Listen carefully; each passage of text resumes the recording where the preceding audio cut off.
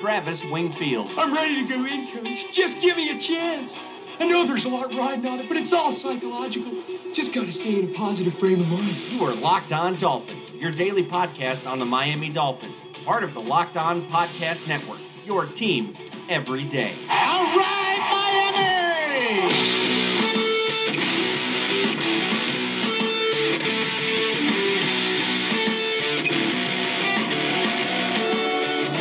What is up, Dolphins, and welcome into the Monday, July the 9th edition of the Locked On Dolphins podcast. I am your host, Travis Wingfield, and I'm here to bring you your daily dose of Miami Dolphins football. And on today's show, another heavy-hitting guest joins the podcast to talk in-depth Dolphins film analysis. What can we surmise from all the offseason moves and their incorporation within this Adam Gase offense? Who does Minkah Fitzpatrick compare most favorably to? Eric Studesville's impact on Kenyon Drake and the running game, and much more. But first, before any of that, I kindly invite all of you that have not done so already to subscribe to the podcast on Apple Podcasts. Leave us a rating, leave us a review once you are there. Give me a follow on Twitter. It's at WingfieldNFL. Follow the show at Locked On Fins. And of course, check out LockedOnDolphins.com, the #1 rated blog in the Locked On Network. And of course, the other Locked On Sports family of podcasts like the Locked On Heat podcast and Locked On NFL podcast for all the local and national coverage of your favorite teams.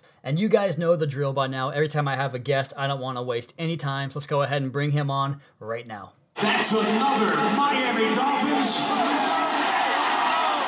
And joining the podcast now is the draft and film analyst for SB Nation's Battle Red blog. His YouTube channel is a must watch for all NFL film fans. I'm thrilled to welcome in Brett Coleman to the podcast. Brett, thanks for chatting with me today, man.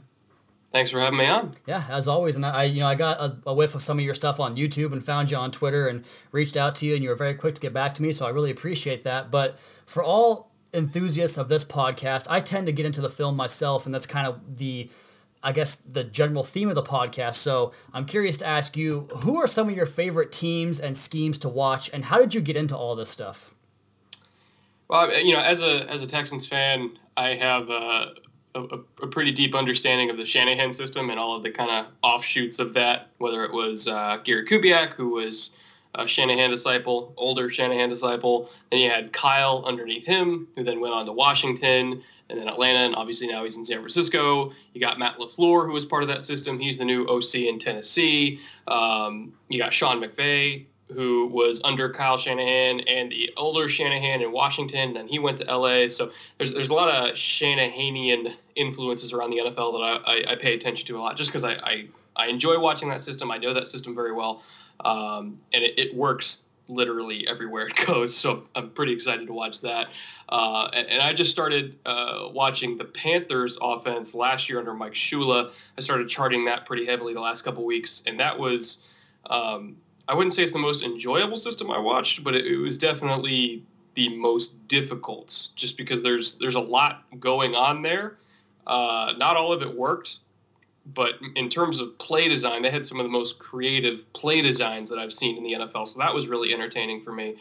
But, I'd say watching film and looking at different systems, what makes it so fun to me is that every team, to a degree, runs something entirely different. They all have their own identities. They all have their own, I guess you can call them staples that they stick by. And, the difference in when these two systems clash every week, and all these different teams with all these different identities, that's what makes the league entertaining to me. Is it's never carbon copy teams that are playing against each other. It's always people that have kind of their own thing that they rely on. So that's really what I enjoy most about watching film, is seeing those very, very different teams collide every single week. It really helps you get away from the shallow analysis of, well, this team has a better record, therefore they're going to win the game. So it makes the league more fun, like you mentioned. And I'm sure with Christian McCaffrey and Cam Newton, that really helps make things more creative. And that's kind of one thing that the Dolphins and Dolphins fans in general were hoping for with Adam Gase. And we've heard about, every offense, like you mentioned, is different, but they also kind of have the same influences as far as what they started off as, or their origin story, as it were. And, the Earnhardt-Perkins scheme that Adam Gase currently incorporates, with some elements of Mike Martz that he learned when he was coming up with the Rams and the Lions, that's kind of where we've heard he wants to take this offense. And the idea of this offense is to streamline the communication and find a way to get them playing faster at a more up-tempo pace and something they haven't done in the past. So in that regard, going from Jarvis Landry, Jay Ajayi, these big-name stars that maybe weren't fits for that scheme, and now we go to Danny Amendola, Albert Wilson, Mike Gesicki, Kalen Ballage joins Kenyon Drake. Is this, did the Dolphins improve in that aspect in the sense that they have guys that can better run the scheme? Well, I definitely think the Amendola pickup for sure was specifically because of the offense they run, just because Amendola's been in it forever. He knows it like the back of his hand. And whether or not, he's a quote-unquote better slot receiver than Jarvis Landry, I mean, obviously I think Landry is more physically talented. He's one of the most physically talented slot receivers in the league. But in that position, it's so reliant on chemistry, being able to read defenses both pre and post snap, so you can identify coverage roles, identify different leverages. Slot receiver in this system, in Gase's version of the Erhardt-Perkins system, it's much more about just being a smart player that's in the right spot at the right time than it is being about physically talented. So I do think it was a great pickup in that sense, and I think he fits in that sense, just because Amendola is a very, very smart receiver that is going to be in the right place at the right time. So I personally, I expect him to get at least 80 catches just because he'll be that very reliable person that on 3rd and 6, that's going to be who Tannehill looks to. As for everybody else in the offense, I like Kenyon Drake a lot as kind of a pure zone runner. I don't like him as much on gap scheme runs, which was probably why they brought in Kalen Ballage to kind of be that banger between the tackles while you got Drake running outside zone. I know they want to move away a little bit from outside zone, but their skill sets probably complement each other very well because they're both good at different types of runs. And you still got Devontae Parker there, who the career hasn't started out like I expected, but I did have him as my number one wide receiver in that draft class, even over Amari Cooper. It was very, by the slimmest of margins, but I still had him as the number one guy. So he still does have a lot of talent. And I think if he can get on the same page with Tannehill, and obviously if he can stay healthy, I do think he can be, at some point, a legitimate number one. So it's not like they don't have talent at all on the offense. Maybe we just haven't seen it develop like we expected. And, hopefully it can kind of get to where I think it should be this year, but, wait and see, I guess. Yeah, and Parker has definitely flashed the big playability. Just hasn't been a thing of consistency for him and staying healthy and being durable. But we have a lot more to get to here with my guest, Brett Coleman. You can find him on Twitter. It's at Brett Coleman. We'll do that after word from our sponsors right after this. And we'll be back with more from Brett Coleman, but first, a word from our sponsor. You guys come to Locked On Dolphins for all the analysis and insight for the game we all love. Well, BlueChew.com is just like the podcast. It gets you ready for game time, anytime, anywhere. So listen up, BlueChew.com. That's blue, not red. BlueChew.com brings you the first chewable with the same FDA-approved active ingredients as Viagra and Cialis, so you know they work. You can take them anytime, day or night, after a big Fins win, or when she wants to console you after that heartbreaking loss, even on a full stomach. And since they're chewable, they work up to twice as fast as a pill, so you can be ready whenever the opportunity arises.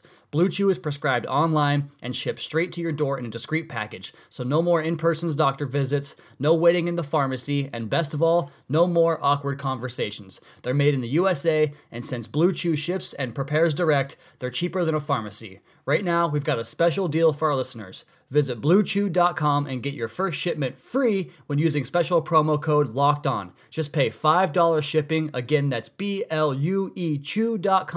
promo code LOCKEDON to try it today for free. Blue Chew is the better, cheaper, faster option, and we thank them for sponsoring the podcast.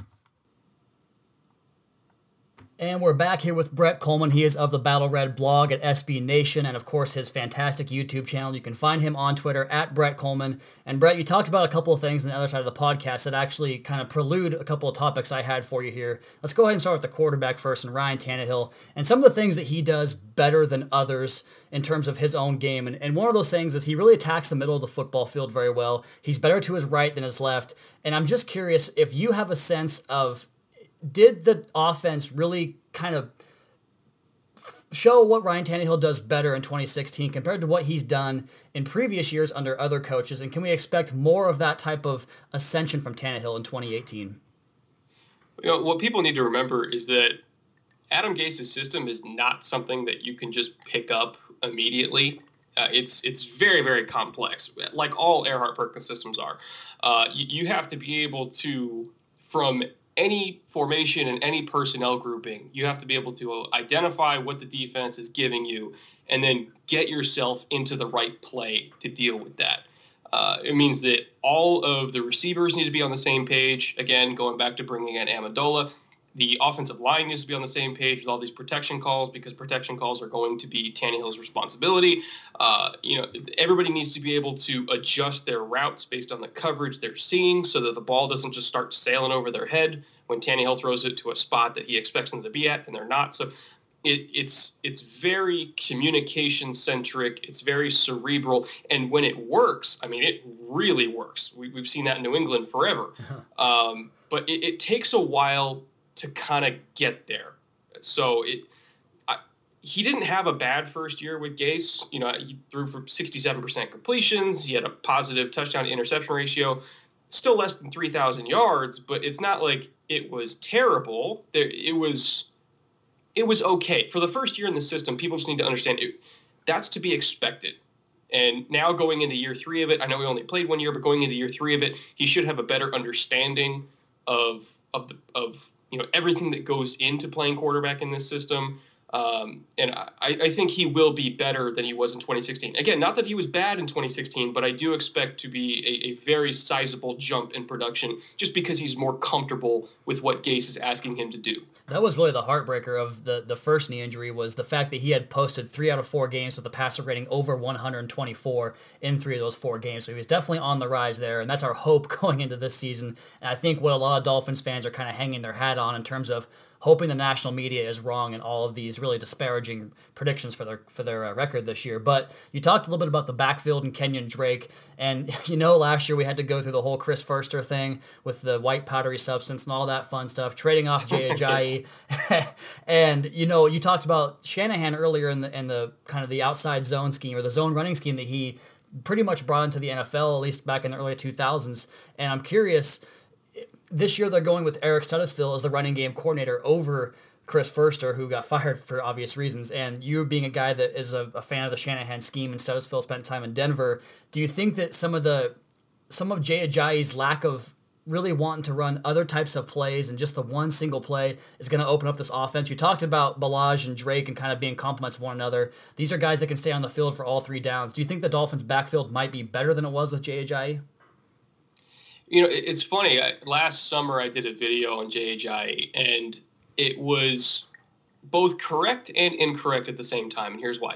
That video was partially about Pouncey, in that Jay Ajayi's production in the Miami backfield was entirely reliant on the health of Mike Pouncey. Because when you're running a zone system, and they predominantly use zone runs with Ajayi, when you're running that kind of system, the most important player in that play is the center, bar none. Any zone team will tell you that. That's why Alex Mack made such a huge difference in Atlanta.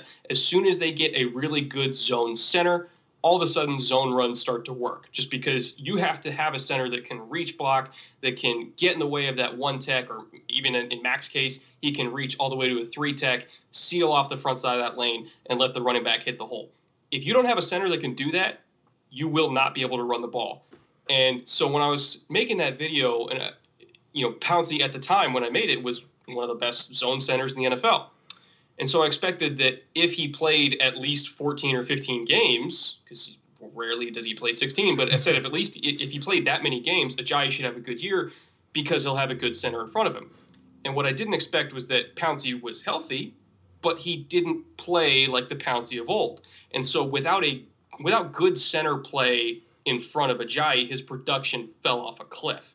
When he got traded to Philly, all of a sudden he's got Jason Kelce in front of him, who's arguably a top 2 or 3 zone center in the NFL, and his production and efficiency skyrockets. It was something like 3 yards a carry more than he was getting in Miami.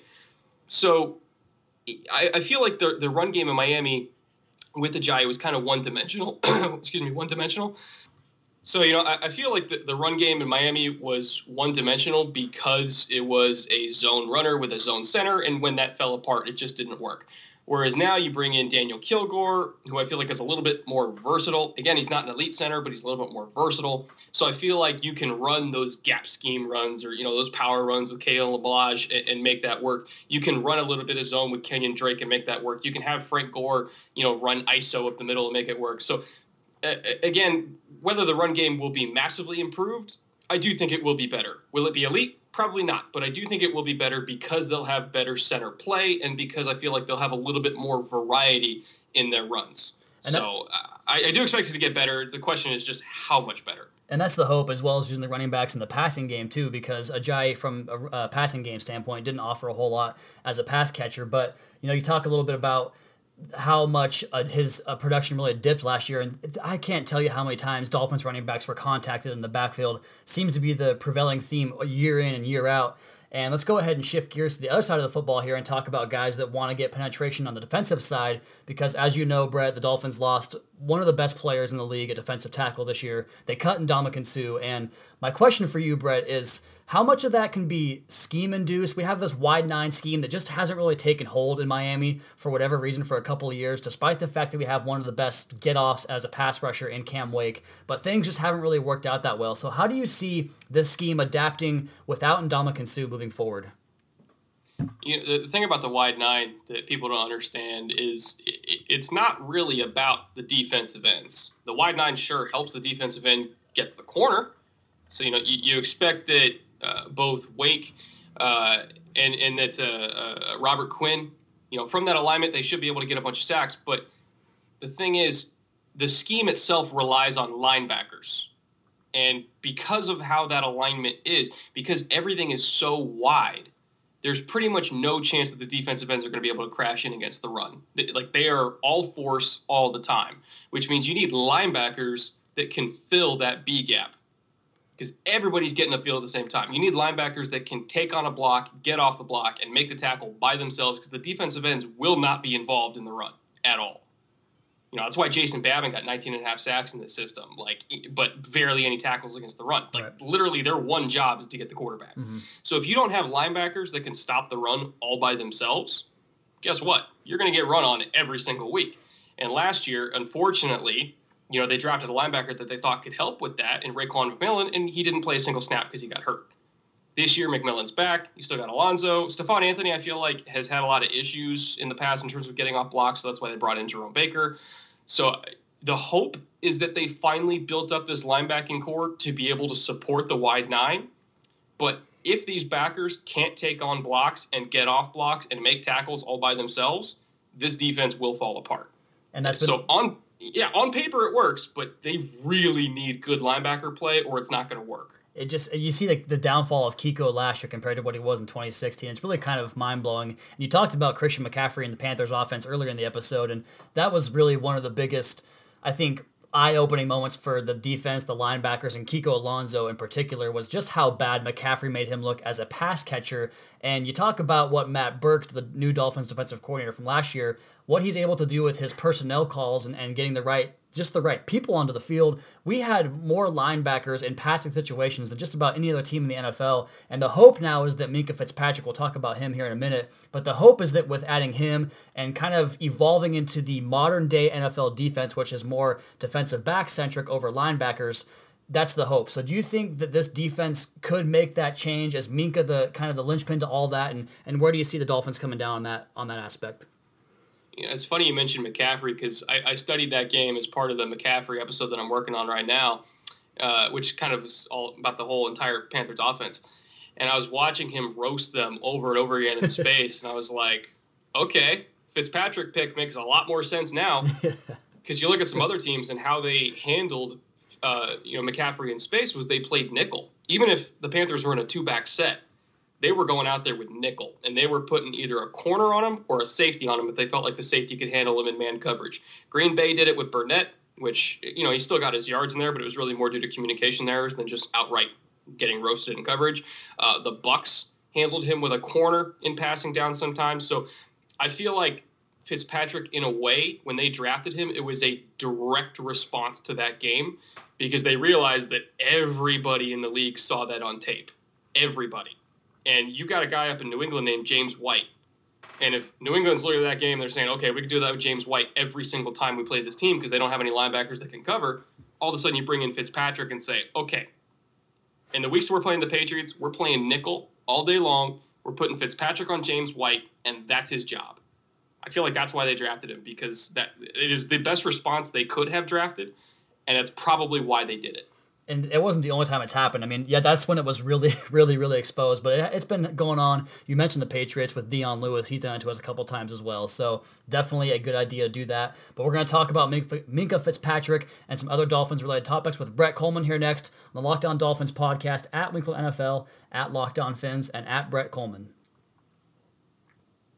And rolling on into the third segment here, talking with my guest, Brett Coleman. He is SB Nation Battle Red blog, draft and film analyst, has a great YouTube channel, and you can find him on Twitter at Brett Coleman. Brett, one of your favorite guys in this draft class was our very own safety, Minkah Fitzpatrick. And you talked about in the last segment the Dolphins realizing they're going to have to make some changes to their personnel and the way they do things in the back end to mitigate some of these running backs and tight ends that seem to kill the Dolphins every single year. So you put a great video out comparing Minkah Fitzpatrick to Malcolm Jenkins. I think it was pre-draft, and I fell in love with that video right after the Dolphins took him. So just kind of go behind the curtain a little bit and talk to us about Minkah Fitzpatrick and the impact that he can have as a rookie from really day one.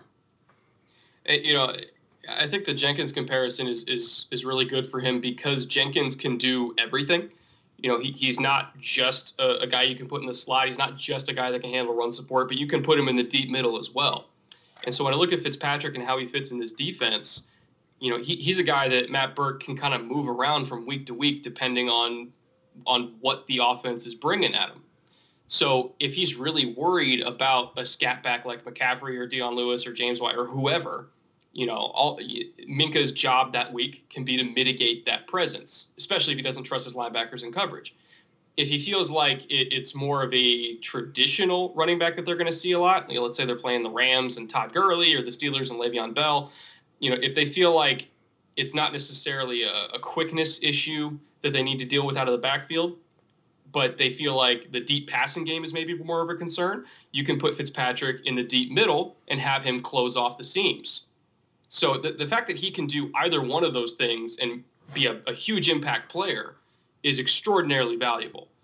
And I'm excited to see how they use him from week to week. I don't feel like his role is going to stay the same from week to week, but that is why he is so important, is because he doesn't have to do the same thing every week. And they've talked about him playing three positions already through camp, and both free safety, strong safety, and the big nickel too. And one of the things that really excites me is the fact that we just haven't had a safety to go along with Rashad Jones, who for my money has been one of the better box safeties in the NFL for a long time now, and he finally has a complementary piece to go along with him.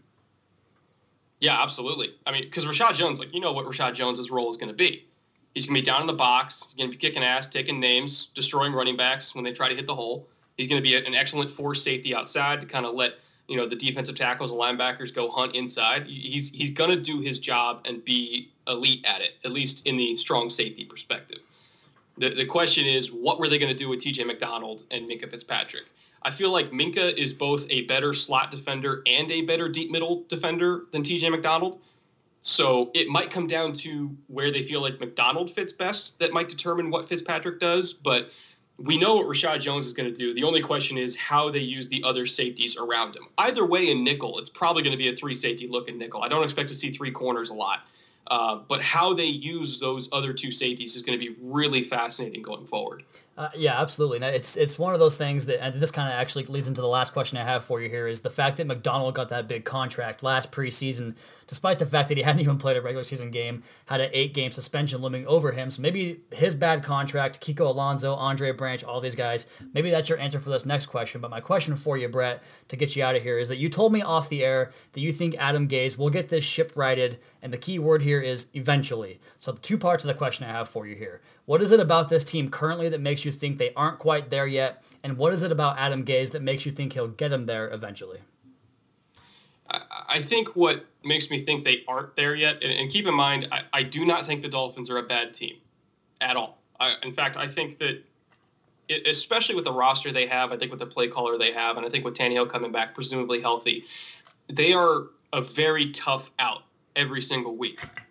But I don't have them making the playoffs just because looking at their roster, I want to see that one guy where if stuff isn't working, If the offense is sputtering, if the defense is getting gashed, who's that one guy that's going to make a play? And just coming from the perspective of a Texans fan, the last 2-3 years, through all the quarterback issues, if the offense was having a down day, usually the only way that they were going to make it work and still put up enough points to win the game was DeAndre Hopkins taking over. He was that one guy that you could rely on to take over a game by himself. Conversely, on defense, if the defense was getting gashed, J.J. Watt, Jadeveon Clowney, two of them could take over a game by themselves. Even, against the Rams last year, Jadeveon Clowney damn near kept the defense in it by himself. So Houston, in terms of total roster, probably has about the same roster in terms of level of talent that Houston does. They're about the same team. But Houston, I think, has the elite players. They don't have the depth of Miami, but I think they have the elite players that can take over a game by themselves and kind of will the team to win. And that's what you see a lot of the time with these elite teams, in both conferences. They have that one star on both sides of the ball that can make up for a whole lot of mistakes. So whether Fitzpatrick turns into that guy, whether Gesicki turns into that elite tight end that you can count on like a Zach Ertz or Travis Kelce to kind of carry the offense, we don't know yet.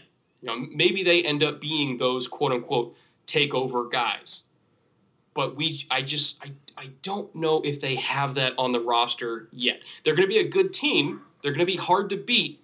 But if they want to make the playoffs and if they want to compete with the elite teams in the AFC and eventually make a Super Bowl, they got to have that superstar on both sides of the ball that they can rely on to just get them there. So that's why I think they're not quite there yet. In terms of what makes me think they'll get it fixed, again, it's because they're not a bad team. I feel like they're going to win enough games for Gase to stay around.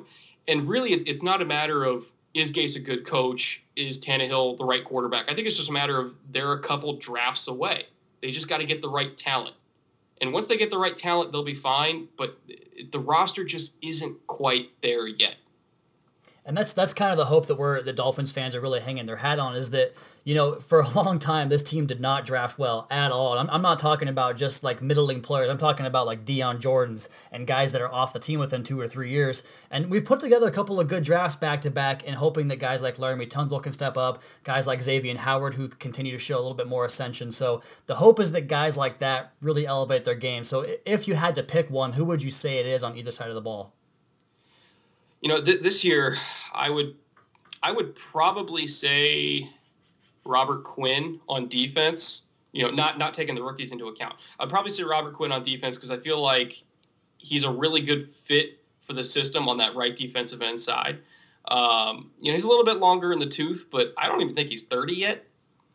So I think he's in his late 20s, like 28, 29. So he's still in his prime. He's not the super young 24-year-old ultra explosive Robert Quinn, but he's still an expert technician. He's got great bend, and I think coming off that wide nine, it'll be a little bit easier for him to get to the corner after all the injuries he's sustained, maybe taking away a little bit of his pure explosiveness that he had in the past. So I think when you combine that alignment with his bend and his technique, he'll probably put up double-digit sacks, and I feel like you look to him as that closer in the fourth quarter. They can get around the corner, force a fumble, get the ball back for the defense, and have Tannehill take a knee. I feel like that's going to be who you look for in the fourth quarter to make a play. On offense, I said no rookies, but I'm actually going to go with Mike Gesicki. Perfect. Again, we're looking for that one guy that can just make a play. And I feel like if the offense is sputtering, one of the best ways to get things going is finding a big tight end that can jump 40 inches in the air deep down the seam for like a 30-yard gain. I feel like that just kind of gets everything going. Because once you can find a dominant tight end that can match up well with linebackers or safeties deep downfield, everything else opens up. Everything else. So if they can maybe even have like a Hunter Henry type of rookie year for Gesicki, that's going to be a huge impact on the offense. So I really liked him as a prospect. Hopefully he can end up being that kind of player. And I think ultimately he will end up being that type of player. Especially for a team that has really had a lot of issues in the red zone going back a few years now. So, yeah, great stuff, Brett. I really appreciate that. Once again, he is Brett Coleman, the draft and film analyst for the Battle Red blog at SB Nation. You can find him on Twitter at Brett Coleman, as well as his YouTube channel just titled Brett Coleman. So, Brett, thank you so much for doing this, and I hope we can do it again in the future. Thank you for having me on.